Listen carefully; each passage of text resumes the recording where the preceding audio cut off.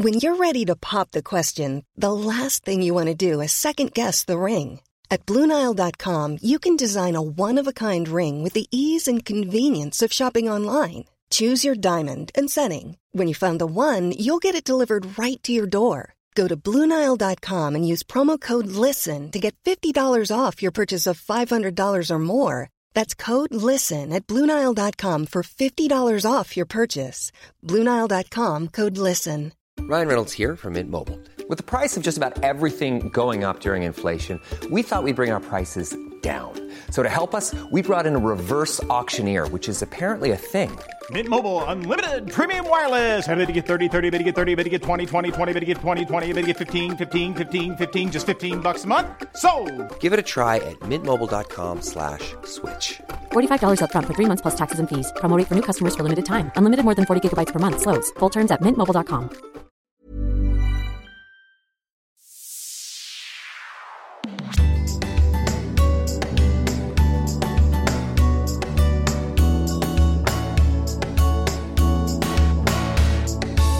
Hej alla poddkompisar. Idag har jag bjudit in en fantastisk kvinna och förebild.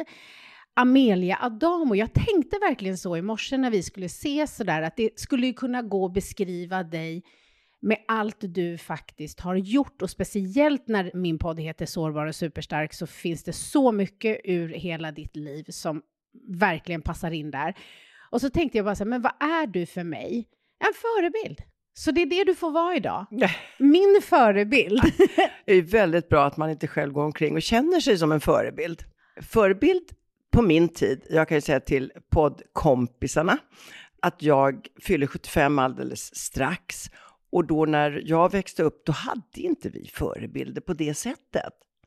Så att man sa nästan inte det ordet.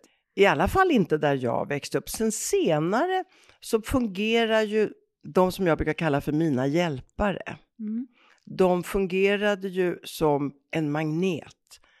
Jag ville bli som dem. Inte helt. En förebild tänker jag oftast är någon som man vill bli som. Men man vill bli delar av en annan person. Somliga hade några egenskaper som jag absolut ville erövra. Och hela min väg har varit kantad av de som jag kallar då för hjälpare. För att just ordet förebild fanns inte. Gud, så intressant.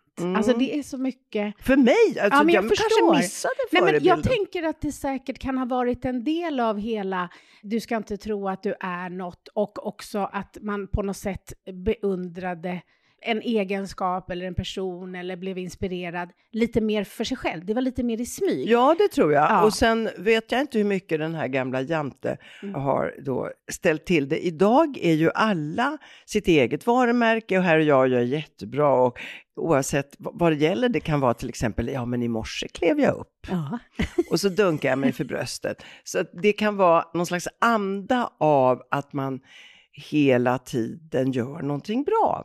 Och förmodligen är det bra. Ja. Att man kan tycka bara det att jag klev upp ur sängen bra. Så det är klart att vilket tillstånd jag gick ner i sängen är ju avgörande förstås. Exakt. Ja, det är ju väldigt mycket och du har ju berättat, du har sommarpratat. Jag lyssnade på en poddintervju med dig i Värvet där jag tyckte det var väldigt spännande att höra om din relation till din mamma och sen karriärmässigt med allt vad du har gett oss. Alltså om någon av poddkompisarna inte vet det så är det ju du som liksom, Amelia är ju du, Tara är du, M-magasin är du och så mycket mer. Kvinnor är jag. Man tror ju att eftersom jag har då pratat om sex och faktiskt just nu är ambassadör för något som heter Vagge Vital som handlar om torra slemhinnor som ska återfuktas. Och det är ju lite roligt att man har en trovärdighet som man kan tala även om det. Men annars kan jag säga att kvinnor har varit mitt liv och männen finns förstås. Men de har nog yrkesmässigt varit ett bihang. De har liksom fått hänga med. De har fått hänga med. Men det är inte dem jag har tittat på. Det är inte dem jag har undersökt. Det är inte dem jag har funderat på. Vad är det de här kvinnorna går och bär på? Vad är det de egentligen vill göra? Etc. etc. Det är männen finns i kvinnors liv. Inte alla kvinnor, det finns ju kvinnor i kvinnors liv. Men det har varit framför allt kvinnor jag har sysslat med. Och nu på ålderns höst sysslar med deras slemhinnor, är ganska roligt. Jag träffade ju dig första gången efter att min första bok kom ut. Och jag minns ett tillfälle som verkligen har stannat kvar och berört mig. För att du har ju tagit väldigt mycket plats. Du har varit först i väldigt många sammanhang och frågor. Du har stuckit ut. Och då är det ju väldigt lätt att tänka att du är liksom orädd och bara gör. Men det här mötet fick mig att förstå hur modig du är. För jag vet inte om du minns det, men det var någon sån bokafton eller något. Och så var det då Abbe Bonnier som höll i någon slags sån här dialog. Och så var det du och jag som skulle liksom pratas lite om ett ämne fram och tillbaka. Och det handlade ju då om självkänsla, självförtroende och så. Och då så berättar du där och då hur tufft du tyckte att det var med kritiken som man fick efter att man var med i tv-program till exempel. Alltså att den kändes, att den gjorde ont. Och det där är ganska intressant, för man skulle nog kunna tro med tanke på att man tittar på dig att det enbart är superstark. Men jag tänker att det också är väldigt mycket sårbarhet. Att du har utsatt dig för kommentarer och röster och åsikter. Och att du vet, när jag gör det här så kommer det ge den konsekvensen. Och det kommer göra ont i mig, men jag gör det i alla fall. Kommer du ihåg det här ens? Jag kommer nog ihåg det eftersom det är sant. Ja. Och det går inte tyvärr inte riktigt över, även om jag har en del av mig som jag brukar säga är teflon. Saker och ting som rinner av mig. Men det är ju ändå så med negativ kritik att det blir som små hullingar, och sen sitter de ju fast på ett helt annat sätt än när jag blir stoppad på gatan av kvinnor som säger: åh, tack för att du finns. För det händer ibland, och särskilt efter det att tidningen M-magasin kom som satte rampljuset på 50 plus, 60 och kanske till och med 70 plus. De fick en egen arena och de tyckte att de blev sedda. Och i den kärleken som jag fick i samband med detta är ändå ungefär som 5 pussar motsvarar ett nyp. Men jag skulle säga 10 pussar motsvarar ett nyp. Och det är ju märkligt att det ändå ska sitta det där. Och det var någon person som sa till mig om vänner. Man brukar säga att vännerna prövas i nöden. Inte alls, vännerna prövas i framgång. Ja. Och det tycker jag, det stämmer lite grann. Och det kan jag själv känna, en slags avundsjuka som kan dyka upp. Oavsett om jag tittar på någons jättefina hem eller om det är någonting annat på Instagram kanske. Kan känna den där avundsjukan. Och då kan det ju vara lätt hänt att man säger något taskigt. Mm. Det gör nog inte jag, för där vet jag att det svider. Mm. Det där är ju viktigt. Och det är också viktigt att förstå att vi är programmerade att jämföra oss. För det räddade livet på oss på savannen. Vi har liksom inte fått en uppdaterad hjärna för den här tiden. Och det är lite det som är självledarskap. Att så här, man får trycka in en punkt. När man ser något vackert så bara, åh vad fint, punkt. Ja. Alltså man får träna på det där. Att faktiskt sätta punkt och inte låta hjärnan så här, åh här sitter jag. Och liksom, för det är det som bara sker. Ja. Det är ju anmärkningsvärt ändå att jag tar upp det, tycker jag, eftersom jag borde ha kommit så långt att jag hade den där punkten i hjärnan. När jag läser om hur unga människor plågas av den här jämförelsesjukan, då kan ju jag också vara väldigt glad över att när jag växte upp så fanns ju inte de här möjligheterna att jämföra sig. Fältet för jämförelse, det var ju extremt begränsat.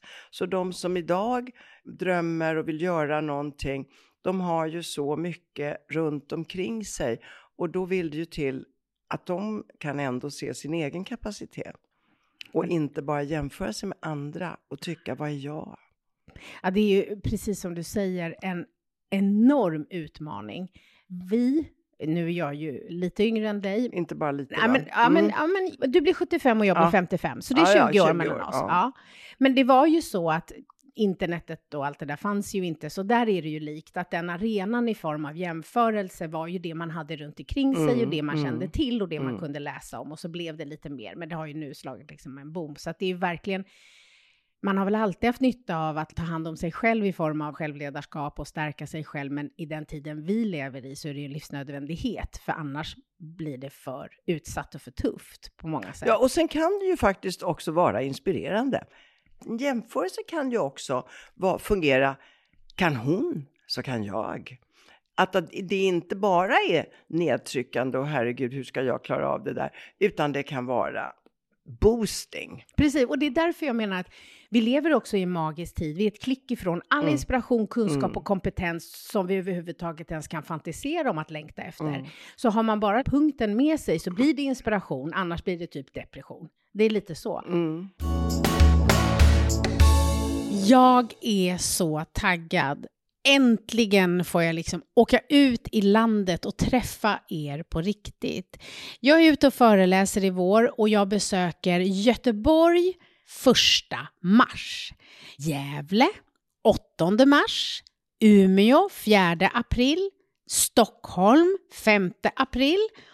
Och avslutas med Sundsvall den 28 april. Så man kan säga att jag har en föreläsningsturné som börjar den 1 mars och slutar den 28 april. Och jag har fått fler frågor så här, kommer du inte till Malmö och kommer du inte dit?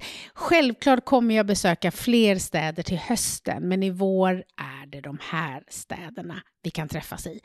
Och biljetter hittar ni på ticketmaster.se. Föreläsningen heter Sårbar och superstark. Åldrande. Ja. Är du överens med åldrandet? Hur känns det? Jag skulle nog säga både och. I samband med att den här tidningen M-magasin gjordes för ungefär 15-16, snart blir det 17 år tror jag.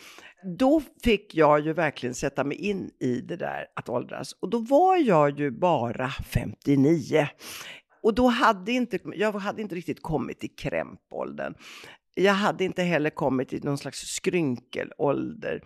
Ingenting sånt. Utan då var det mera inre reflektioner av när livet blåser en i nacken. Barnen har flyttat hemifrån. Lever jag som jag vill leva? Nu har jag chansen. Nu kommer den 3:e perioden i mitt liv när jag kan göra andra saker. Så där kan jag säga var det braiga med åldrandet kom först, det vill säga reflektionerna kring att visserligen är jag lite närmare graven, men gud så mycket tid jag har för att uppfylla det jag kanske inte haft tid med för att det har varit barn eller så det har varit ett privatliv som inte har kanske varit jättebra eller ett jobb som jag helst vill slippa eller vad det kan vara för någonting. Det kom först. Så det tyckte jag var otroligt givande att ändå fundera på allt ifrån räcker mina pengar? Har jag varit en duktig pensionssparare? För det man märker, och det kan jag säga till er poddkompisar som lyssnar, spara. Om man tror att för att man blir äldre att man vill ha mindre hummer eller sommarstuga med anemoner så kan jag säga att det vill man inte. Utan den person man är när man är 50 är man också faktiskt när man är 70.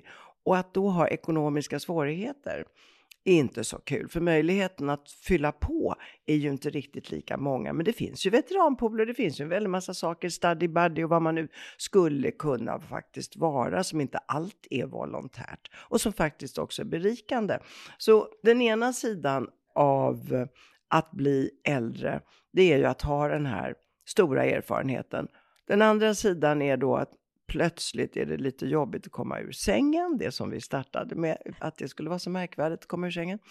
Och sen utsätts man ju för betydligt mer allvarliga sjukdomar när man kommer upp i den här åldern.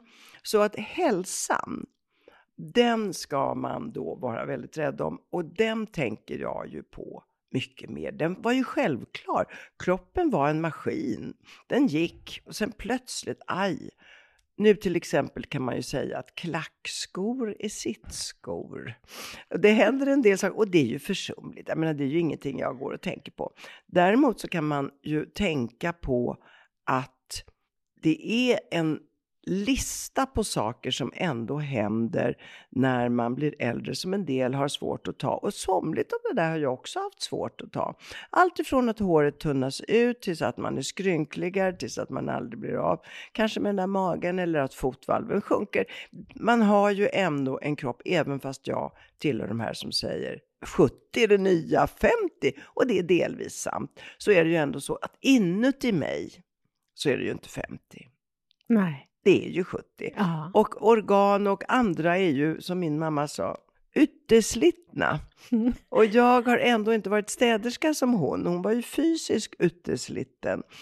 Men det händer ju ändå någonting där inne som man inte kan göra så mycket åt. Men man kan göra väldigt mycket med sin livsstil faktiskt. Ja, och det handlar ju om mycket acceptans. Ja. Och att inte kämpa emot det som inte går. Nej, utan att vi körde ju någon sån här devis då att om någon sa till exempel, va, är du 63? Kan man inte tro. Då ska man inte vara jätteglad för att man ser yngre ut, utan då ska man svara, nej men det är så här 63 ser ut. Det vill säga att man ändå på något sätt skulle gilla sin ålder och vad åldern för med sig. Sen så är det ju förluster. Det är ju allt ifrån de som upplever att vad tog ansiktet vägen? Och jag måste jämta polotröja för jag har en sån kalkonhals. Det är ju en slags förluster som toleransen och acceptansen inte alltid att det blir så bra. Det vi sa då, det var ju inte att man skulle hela tiden hålla på att föryngra sig. Det var ingen grej i det, utan att man kunde möjligtvis bromsa utförsbacken genom ett bättre leverne och genom en bra hudkräm. Jag såg ju ett program häromdagen där du var med. Ja, det påverkade mig väldigt mycket. Jag blev rörd och glad. Vill du berätta? Ja, alltså det är ju det är ett ganska fantastiskt program om man är lagd åt att tycka om att tårkanalerna jobbar. Man blir helt enkelt hyllad och överraskad. Man kommer till ett ställe, sätter sig i en stol och vet inte vad som ska hända. Jag gjorde bara klart för dem att jag kommer inte sjunga, dansa eller göra något sånt där. För det kan inte jag. Nej, sa de. Det är de som ska göra något för dig. Och det som sker då, det är att personer som har ett förhållande till mig och som jag har betytt någonting för letar de rätt på. Och då är det liksom inte ens barn i första hand. Utan plötsligt så står det personer där som talar om för mig att jag har haft så betydelse i deras liv. Och det var oerhört rörande, därför det är ändå så att man blir hemskt glad om man haft betydelse. I det här fallet var det ett fosterbarn som jag har haft. Och fosterbarnets barn. Och sen var det då också ett av mina barnbarn som var med. Och det är väl kanske lite mer självklart att man har beröring i deras liv. Och arbetskamrater. Och det är ju sånt där som man vill att alla, det är ju ett program för alla. Jag tänkte så här, är det någonting man ska göra om folk fyller 50 eller 60 och man inte riktigt vet? Gör Secret Song-konceptet. Ja. Ja, men jag tycker det är för att inför att den här tv-serien gick så såg man ju reklamen. Ja. Och då är det lite svårt att veta vad har vi att vänta oss. Och jag vet att jag tänkte, ska de ha ett helt avsnitt att personen sitter på en stol? Men det var ju liksom fler. Alltså det är flera. Ja. Ja, Så att man, för annars kanske det blir olidligt. Annars tänkte jag, hur ska det, du vet man tänker sig, vad är det där så. Ja. Men det jag tycker också är skönt på något sätt är att det är så jäkla snällt. Ja, det passar i dessa covid-tider. Man behöver något okomplicerat, varmt. Nej, men det är hjärtevärmande. Och man behöver inte problematisera allt. Det finns säkert de som tycker att herregud, när världen ser ut som den gör och vi pratar vad vi ska göra av kärnkraftsavfallet och coviden är inte riktigt borta och det är en översvämning eller en vulkanutbrott, och så sitter ni och gullar där. Och jag skulle säga att det är precis just det som behövs. Därför att, alltså min erfarenhet av utmanande perioder av sorg och allt vad jag nu har varit med om i livet. Så men bara ett sånt exempel som när jag var på behandlingshem. Det var ju skittufft. Alltså för det första var jag ju på min lägsta plats i livet. Och vi skulle då sitta i gruppterapi 2 gånger om dagen och tvingas egentligen då prata om allt det där som vi ville trycka undan. Alltså det man hade starkast skam för det är oftast det som är värst. Det var ingen enkel sak. Det var livsöden, både ens eget men också alla andra. Så det var liksom tung nivå på grupperna. Och så på kvällarna hade vi så kul. Vi var liksom tvungna att få energi för att orka dagarna. Så att det var bara knasiga historier, trams och så. Och det jag lärde mig av det var just att när man går igenom tunga saker så behöver man ibland en paus för att hämta energi och kraft. Och då behöver vi behöver hopp, vi behöver energi, vi behöver få bli berörda, vi behöver tycka saker är vackert. För annars dör ju allt ut. Så jag tror att det är precis just nu som vi behöver allt sånt där när världen ser ut. För just det här att se då som i ditt fall, att du då i ditt liv har valt att finnas till för fler än dina egna barn. Det gör ju att människor blir inspirerade. Att man ser, just det. Meningen med livet är ju att skapa mening i livet. Och vi vet, det finns hur mycket forskning som helst på lycka. Vi blir lyckliga av att vara snälla mot andra. Att hjärtat rymmer flera. Det är inte så att hjärtat har bara plats för några stycken, utan hjärtat kan stoppa in ganska många. Hey, I'm Ryan Reynolds. Recently, I asked Mint Mobile's legal team if big wireless companies are allowed to raise prices due to inflation. They said yes. And then when I asked if raising prices technically violates those onerous 2-year contracts, they said, "What the f*** are you talking about, you insane Hollywood ass?" So to recap, we're cutting the price of Mint Unlimited from $30 a month to just $15 a month. Give it a try at mintmobile.com/switch. $45 up front for 3 months plus taxes and fees. Promo rate for new customers for limited time. Unlimited more than 40 gigabytes per month. Slows full terms at mintmobile.com. If you're struggling to lose weight, you've probably heard about weight loss medications like Wegovy or Zepbound, and you might be wondering if they're right for you. Meet PlushCare, a leading telehealth provider with doctors who are there for you day and night to partner with you in your weight loss journey. If you qualify, they can safely prescribe you medication from the comfort of your own home. To get started, visit plushcare.com/weightloss. That's plushcare.com/weightloss. plushcare.com/weightloss.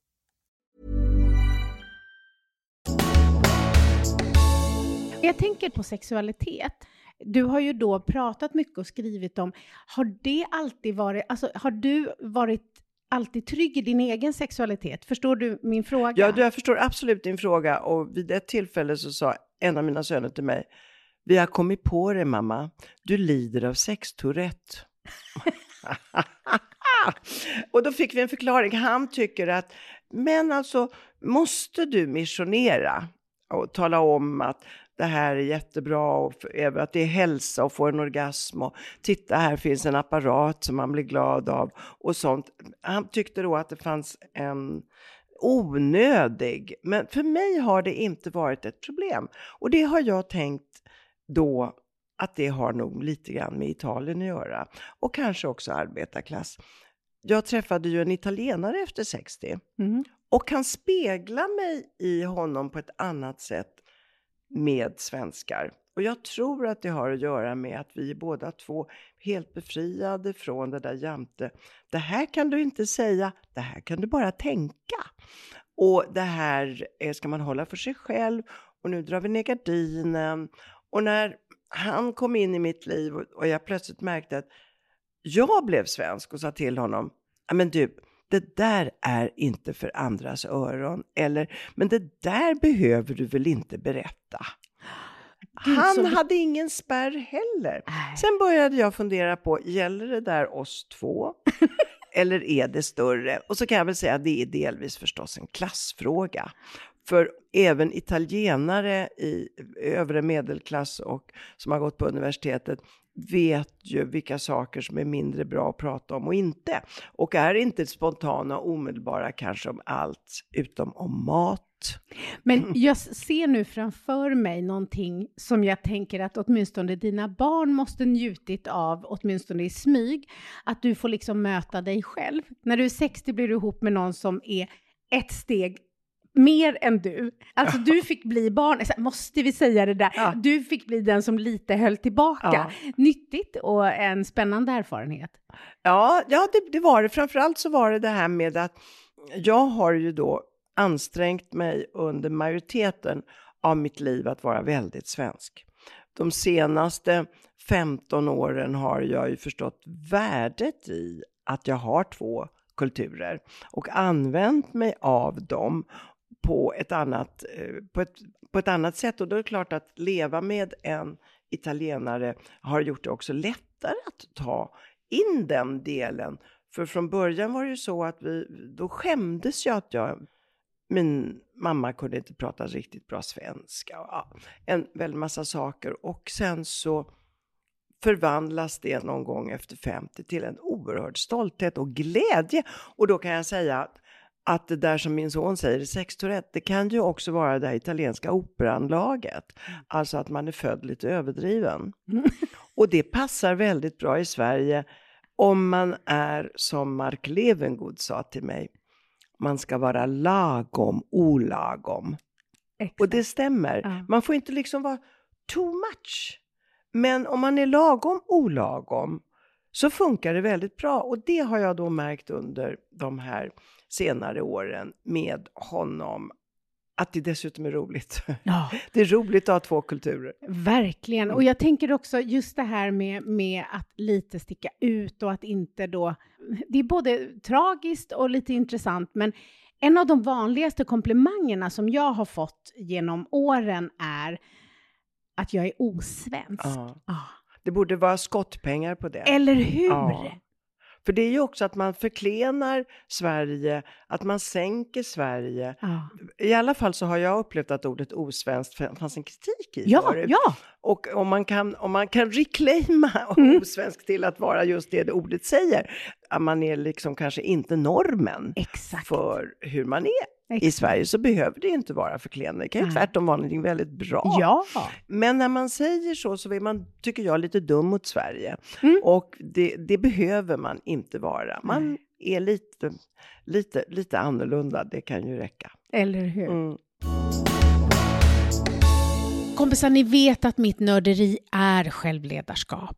Alltså... Oavsett vad vi gör, om vi leder andra människor eller vad vi håller på med, så har vi oss själva som vår största tillgång eller ibland vårt största hinder. Ibland är det lätt att tänka att jag hamnar i konflikt beroende på hur mycket puckon jag träffar. Men sanningen är att ibland är det vi själva som är puckot. Så att få förståelse för sig själv, sina reaktioner och sina handlingar är välinvesterad tid. Så att de av er som precis som jag är nördigt intresserade av självledarskap, så har jag ju utvecklat en digitalkurs där jag har samlat mina bästa metoder och tekniker. Och vill du gå den här kursen så hittar du den på mtutbildning.se, och använder du koden sårbar och superstark så får du 200 kronor rabatt. Hoppas att du vill gå den kursen med mig. Du har ju haft 2 äktenskap. Ja. Första mannen gick bort. Ja. Barnens pappa. Du var ung då? Ja, alltså nu har man ju en annan aspekt på att vara ung. Jag var 37. Ja, det är ungt. Ja, det var ungt och det var oväntat och allting var bara... men livet går vidare, som det heter, en klyscha, även om den gör det med blåmärken. Hur var det då? För det är ju ett tag sedan. Jag menar, idag... Det tycker jag, bara senaste åren så tycker jag att jag märker just det här med, vi kan ta ett sånt exempel som Patrik Ekwall som var ute i sociala medier under hans frus sjukdomstid, berättar samma dag som det har hänt vad som har hänt. Det här är ju nytt, så har vi ju inte gjort förut. Och det som är skönt med det är ju för det första att så här, vi pratar om det som är. Det finns en ärlighet i det. Och också att det betyder, alltså andra människor som är i liknande situationer förstår att de inte är ensamma. De förstår att man kan sörja på olika sätt. Att inget är fel, inget är rätt och så. Men jag tänker då, när du upplever det här, vem pratade du med? För så kände du någon som hade upplevt samma? Just den där perioden i mitt liv, det är ju en utav delarna i mitt liv som jag har tröskat igenom några gånger, eftersom jag tror att jag gjorde fel på flera sätt. Det ena var att jag kastade mig in i jobbet, och det tror jag nog var bra. Men jag kastade mig in i en ny kärleksrelation. Och det kunde jag ha väntat med, för det satte spår också på barnen. Och det var något desperat över mitt beteende då, för att jag ville inte glömma, men han var ju oerhört påtaglig. Men jag vill gå vidare, och jag vill skapa en ny familj och bygga hopp och nytt och så. Och det tror jag gick för fort. Och sen sorgen kommer ju alltid i fatten. Det är ju inte så att man bara hoppar över en älskad människa. Men den portionerades ut på olika vis. Och så här efteråt, när man har blivit äldre och lite visare, så kan jag säga att jag skulle inte ha så bråttom. Och det är ju helt mänskligt att ha det. Alltså vid stora kriser så blir det liksom fly, fäkta, spela död naturligt. Och du lägger i 5:ans växel. Ja, turbo. Ja, du blir inte frozen. Nej. Och har man då heller, och det är det jag menar som är ju det positiva med att vi faktiskt numera pratar om väldigt mycket mer saker. Det är ju att man kan höra andras erfarenheter. Man förstår att jag kommer gå igenom olika reaktioner och processer och sådana saker. Men har man inte någon liksom medvetenhet om vad som kommer ske, så är man ju inte förberedd heller. Nej. Och jag lärde mig också en hel del när jag var redaktör för den här tidningen, där folk kunde bli änkor över en natt. Att de som sörjde hade väldigt stort behov att bli sedda, att bli hörda, och inte det där, oj då, hennes man har nyss dött, jag går över på andra sidan trottoaren, eller vi bjuder inte in henne, det blir, eller honom, det blir så sorgligt, eller vad det är. Att de som oftast har råkat ut för något, de vill ha kontakt. Och förut så trodde man av omsorg också att nej, men vi måste lämna dem i fred. Och det är klart att Patrik Ekwalls sätt att sörja med den här totala offentligheten gör ju att det blir ju flera, alltså att det här med att stänga in sig, dra ner floret över ansiktet och vara själv, det blir kanske inte det vanligaste. Jag menar, jag tycker jag läser varenda dag idag på Instagram eller Facebook långa berättelser om mammor och pappor som går bort, eller vänner, eller vilka det nu kan vara, där den här personen som skriver för att bearbeta sin sorg. Och förut så har vi ju tyckt, nej men gud, är inte det där lite privat? Ska vi verkligen delta i det här? Och idag så tror jag nästan att de yngre inte alls tänker så. Nej. Utan allt som händer dem läggs ut. Sen är det väl klart att mycket sparas väl till det allra innersta rummet ändå. Såklart. Men det här med att man förut trodde att en sörjande ville vara i fred, det tror jag nog att man har lärt sig nu.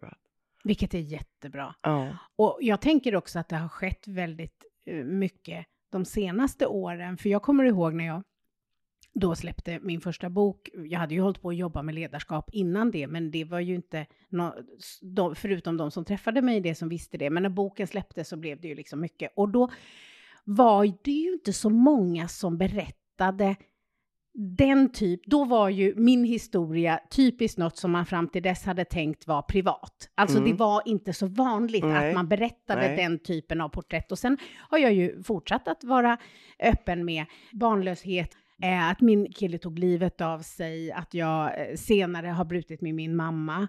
Flera saker som jag har valt att dela med mig.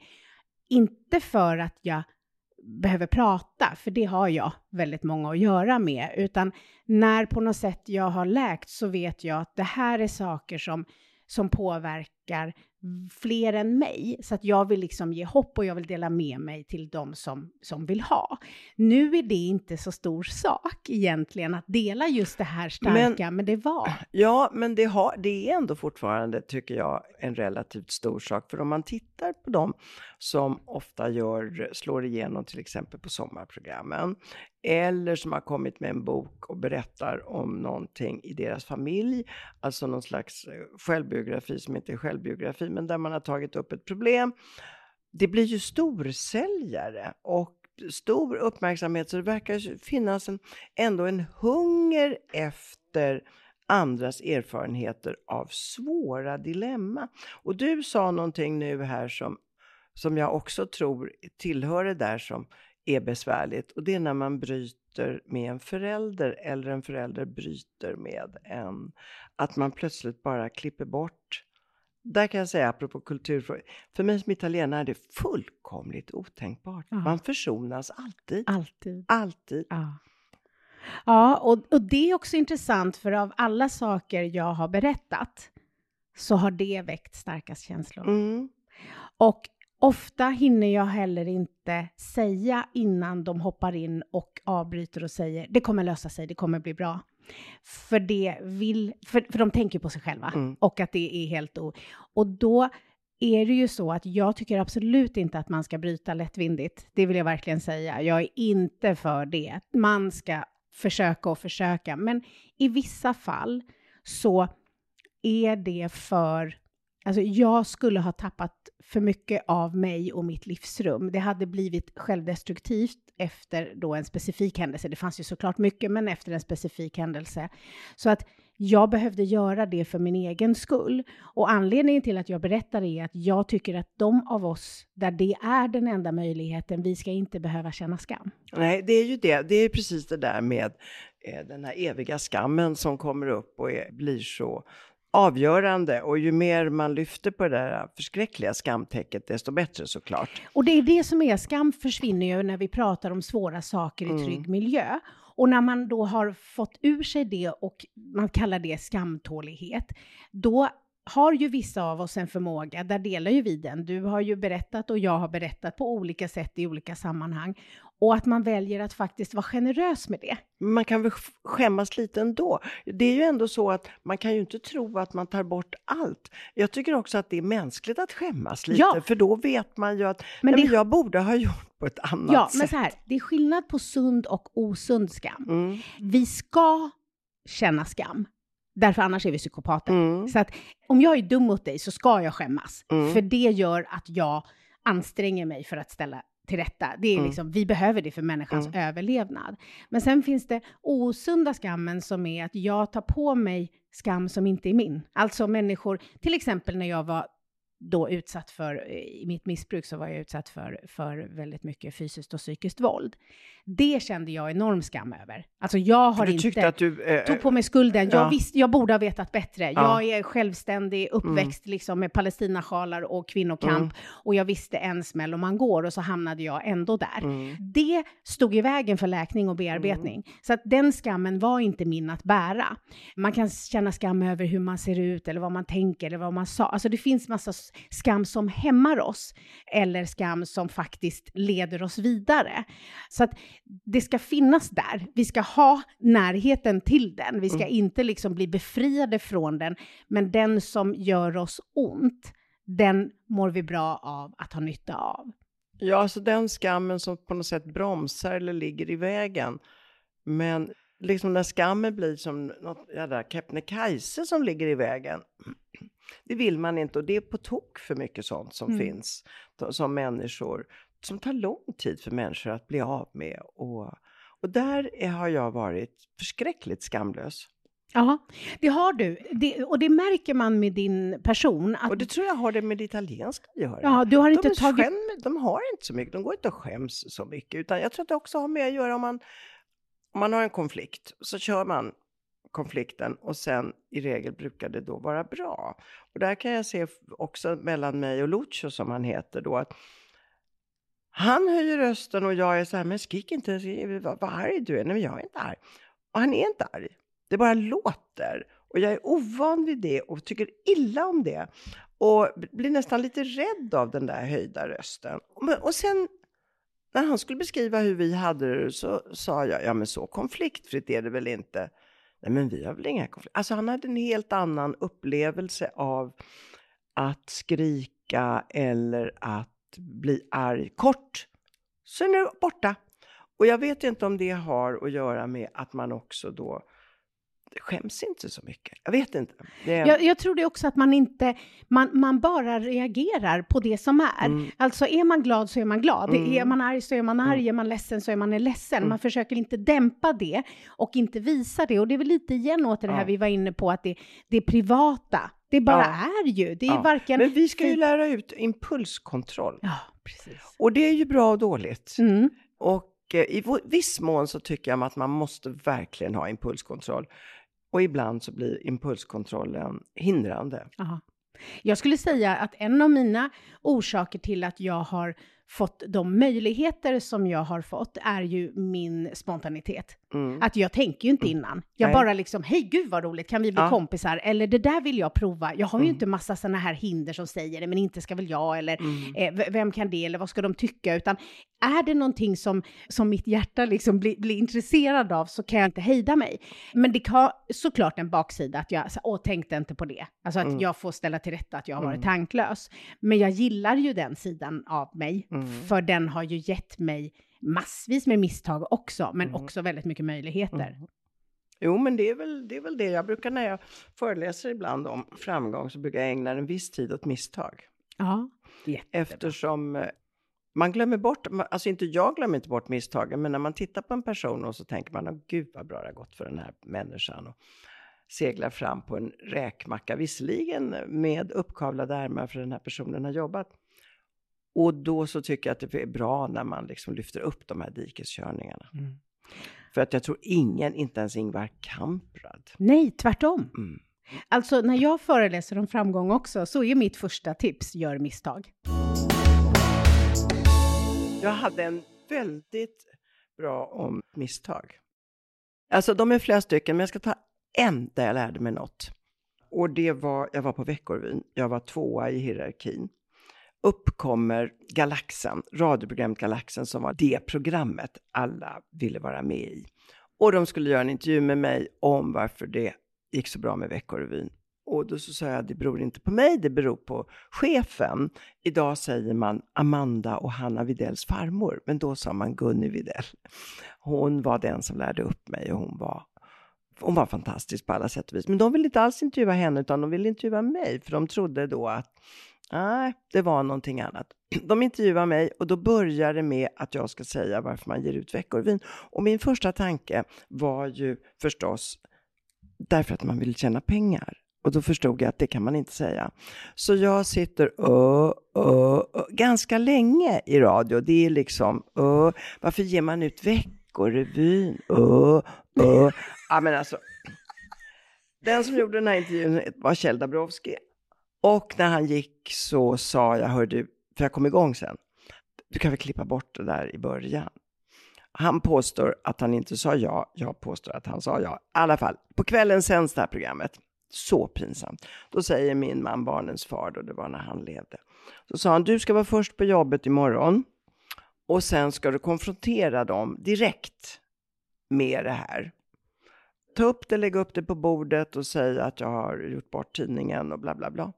Ja, så jag gör det. Jag är först på jobbet, och de första som kom, alla hade ju förstås lyssnat. På den tiden var det dessutom stora redaktioner.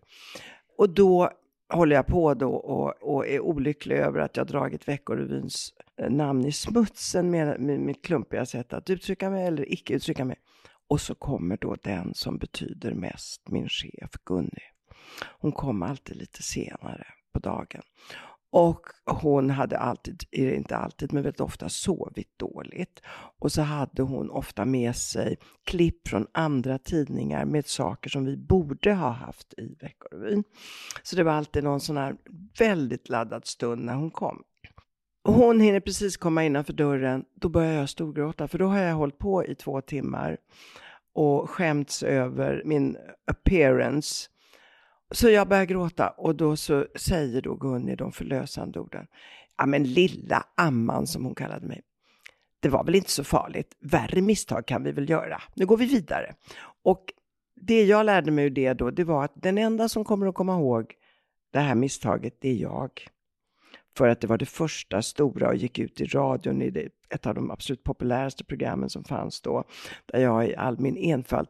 Och Jakob Dahlin, för att när Galaxen fyllde 100 år då sände han repris på just det. Nej! Men då klarade jag av det. Men i det misstaget så handlade det om att konfrontera misstaget, inte sopa under mattan. Bearbeta det maximalt. Och vad gjorde jag för fel? För sen kommer ju nästa sak. Att lära sig. Jag hade ju aldrig gjort en intervju förut i radio. Så att jag menar, det är ju flera saker som händer med ett misstag som man lär sig. Och det kan ju vara allt ifrån den här varianten till tidningen Amelias stringtrosa. Vad var det? Ja, det var också en sån här ett dyrt misstag kan man säga. Till skillnad mot att staka sig i radio och inte veta varför man ger ut Veckorevyn när man jobbar på den. Det var då att jag hade varit i Norge och tittat på en systerprodukt till Veckorevyn som heter Det Nye, som gick väldigt bra. De hade plastat in en trosa. På den tiden så var det ofta ett sätt att höja lösnumren så att det blev fart i kiosken. Man hade någonting med tidningen. Där låg en trosa. Och jag tog med mig en sån där och kom hem till Veckorevyn och sa det här ska vi göra. Och de trendiga människorna på Veckorevyn tittade på trosan och sa vad är det där? Vi ska ha en string. String, sa jag. Ja men vet jag var ju gammal redan då. Så att du går ju inte på gym Amelia, du har ingen aning. Alla har string. Det enda jag gjorde det var att jag minns att jag ringde i alla fall till Twilfit och frågade. Säljs det stringtros? Ja det säljs som det är en raket. Men i jämförelse med den vanliga, vad ska jag säga, sloggitrosan så var det ju ingenting. I alla fall, vi beställer en stringtrosa, one size fits all, plastar in den. Den ligger med i tidningen väldigt synlig. Vi fotograferar av den på en rumpa bakifrån. 2 ordentliga äppelhalvor som syns på omslaget. Allt detta kostar 800 000. Vi tappade upplaga. Vi tappade till och med prenumeranter därför att även om de hade string vill de inte få det skrivna på näsan. De vill inte köpa en tidning. Man kan ju tro att vi är porrintresserade. Så var det då alltså.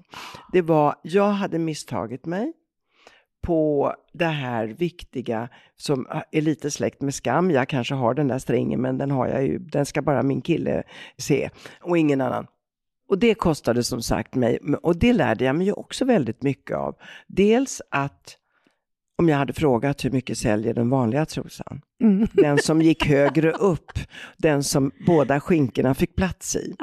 Så hade jag ju förstått att det här var en liten raket. Visserligen men liten i omfång till det andra.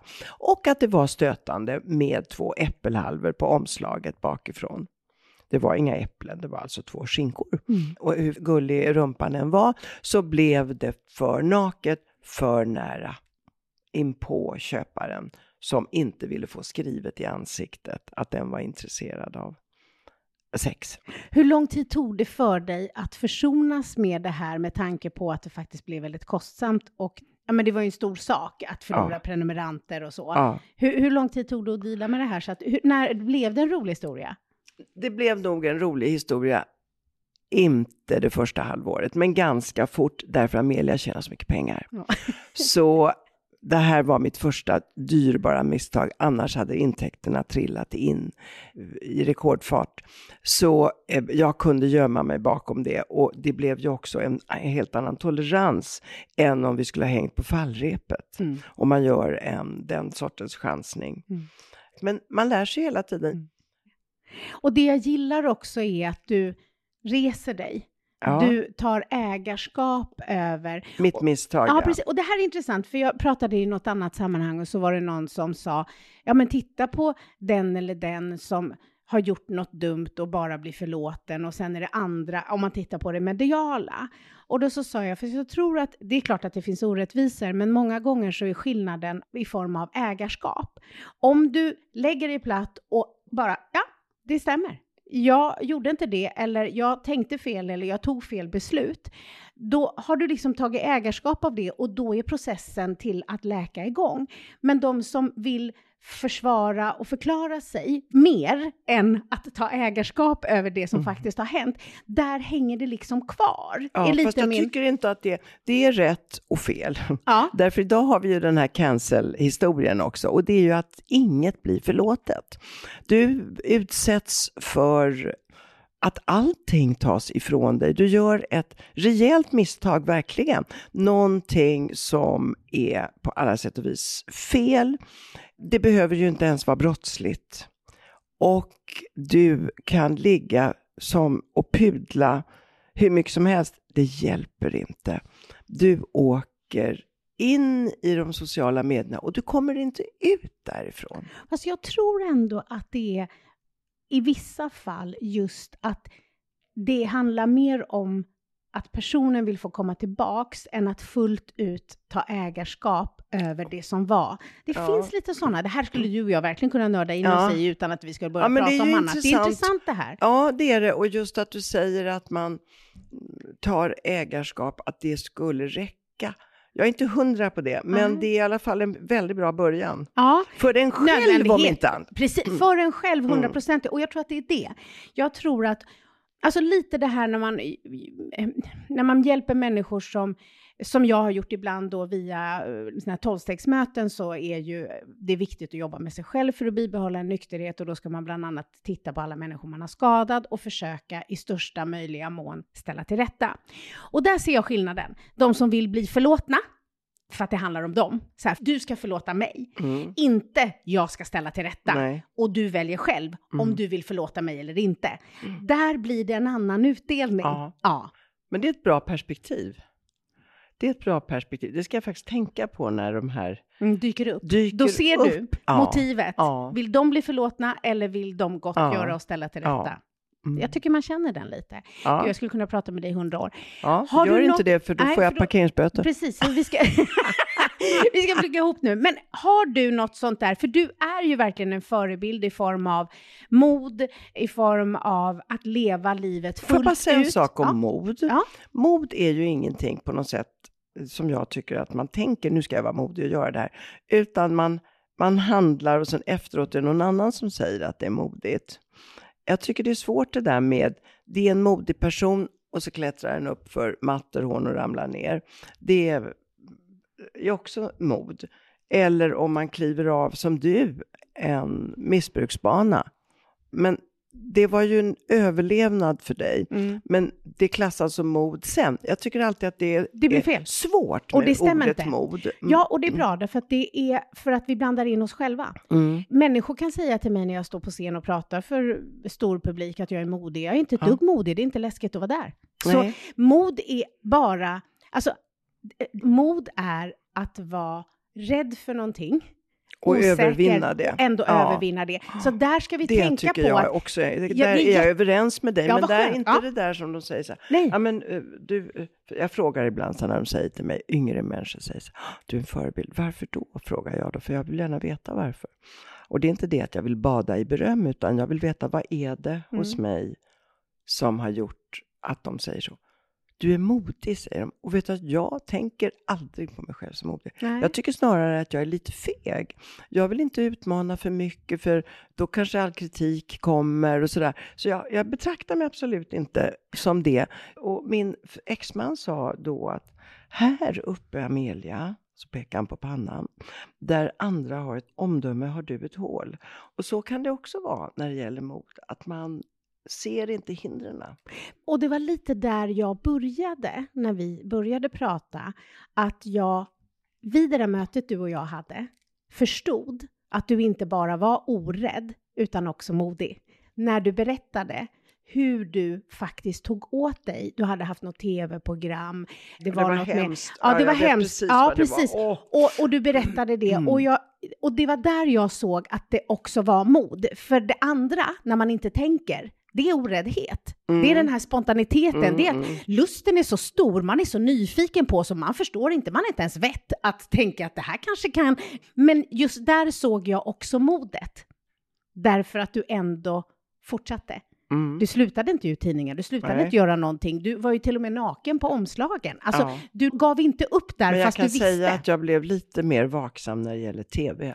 Ja. För jag märkte ju, och det är ju saker som är bra, när det inte går bra så kan man ju också få sig en tankeställare och tänka, nej, det här passar inte mig. Nej. Jag går tillbaka till det som passar mig. Ja, precis. Och det tycker jag också är nyttigt att se. Ja, men det är coolt att våga, att inte sluta försöka, men att också se så här, nej men där, jag provade och det var inte, det var inte för mig. Ja. Men hörru, som sagt, du får väldigt gärna komma tillbaka hit. För jag tror att mina poddkompisar känner nu när de lyssnar. Varför frågade hon inte det? Varför frågade hon inte det? Så att om jag hör av mig igen, är du sugen på att komma tillbaka då? Ja, absolut. Ja, det är ju en av fördelarna med faktiskt att vara äldre. Det är det att man har tid. Ja. Och sen det andra är att man har en massa erfarenhet som ingen frågar efter. Då blir man ju så glad, Mia, när du ringer och frågar efter mina erfarenheter. Ja, men jag vill det. Och jag känner att det här var liksom starten. Så att du får komma lite då och då. Och jag gillar att du är så generös, för det är du. Du bara delar med dig. Det är ingen snack om saken. Det gillar jag. Och det gillar mina poddkompisar. Så att super men tack. Då får jag tacka poddkompisarna som har lyssnat. Och så på återseende säger vi då. Ja, men tack så hemskt mycket. Ja, tack. Imagine the softest sheets you've ever felt. Now imagine them getting even softer over time. That's what you'll feel with Boll & Branch's organic cotton sheets. In a recent customer survey, 96% replied that Boll & Branch sheets get softer with every wash. Start getting your best night's sleep in these sheets that get softer and softer for years to come. Try their sheets with a 30-night guarantee. Plus, get 15% off your first order at BollandBranch.com. Code BUTTERY. Exclusions apply. See site for details. Mom deserves the best, and there's no better place to shop for Mother's Day than Whole Foods Market. They're your destination for unbeatable savings, from premium gifts to show-stopping flowers and irresistible desserts. Start by saving 33% with Prime on all body care and candles. Then get a 15-stem bunch of tulips for just $9.99 each with Prime. Round out Mom's menu with festive rosé, irresistible berry chantilly cake, and more special treats. Come celebrate Mother's Day at Whole Foods Market.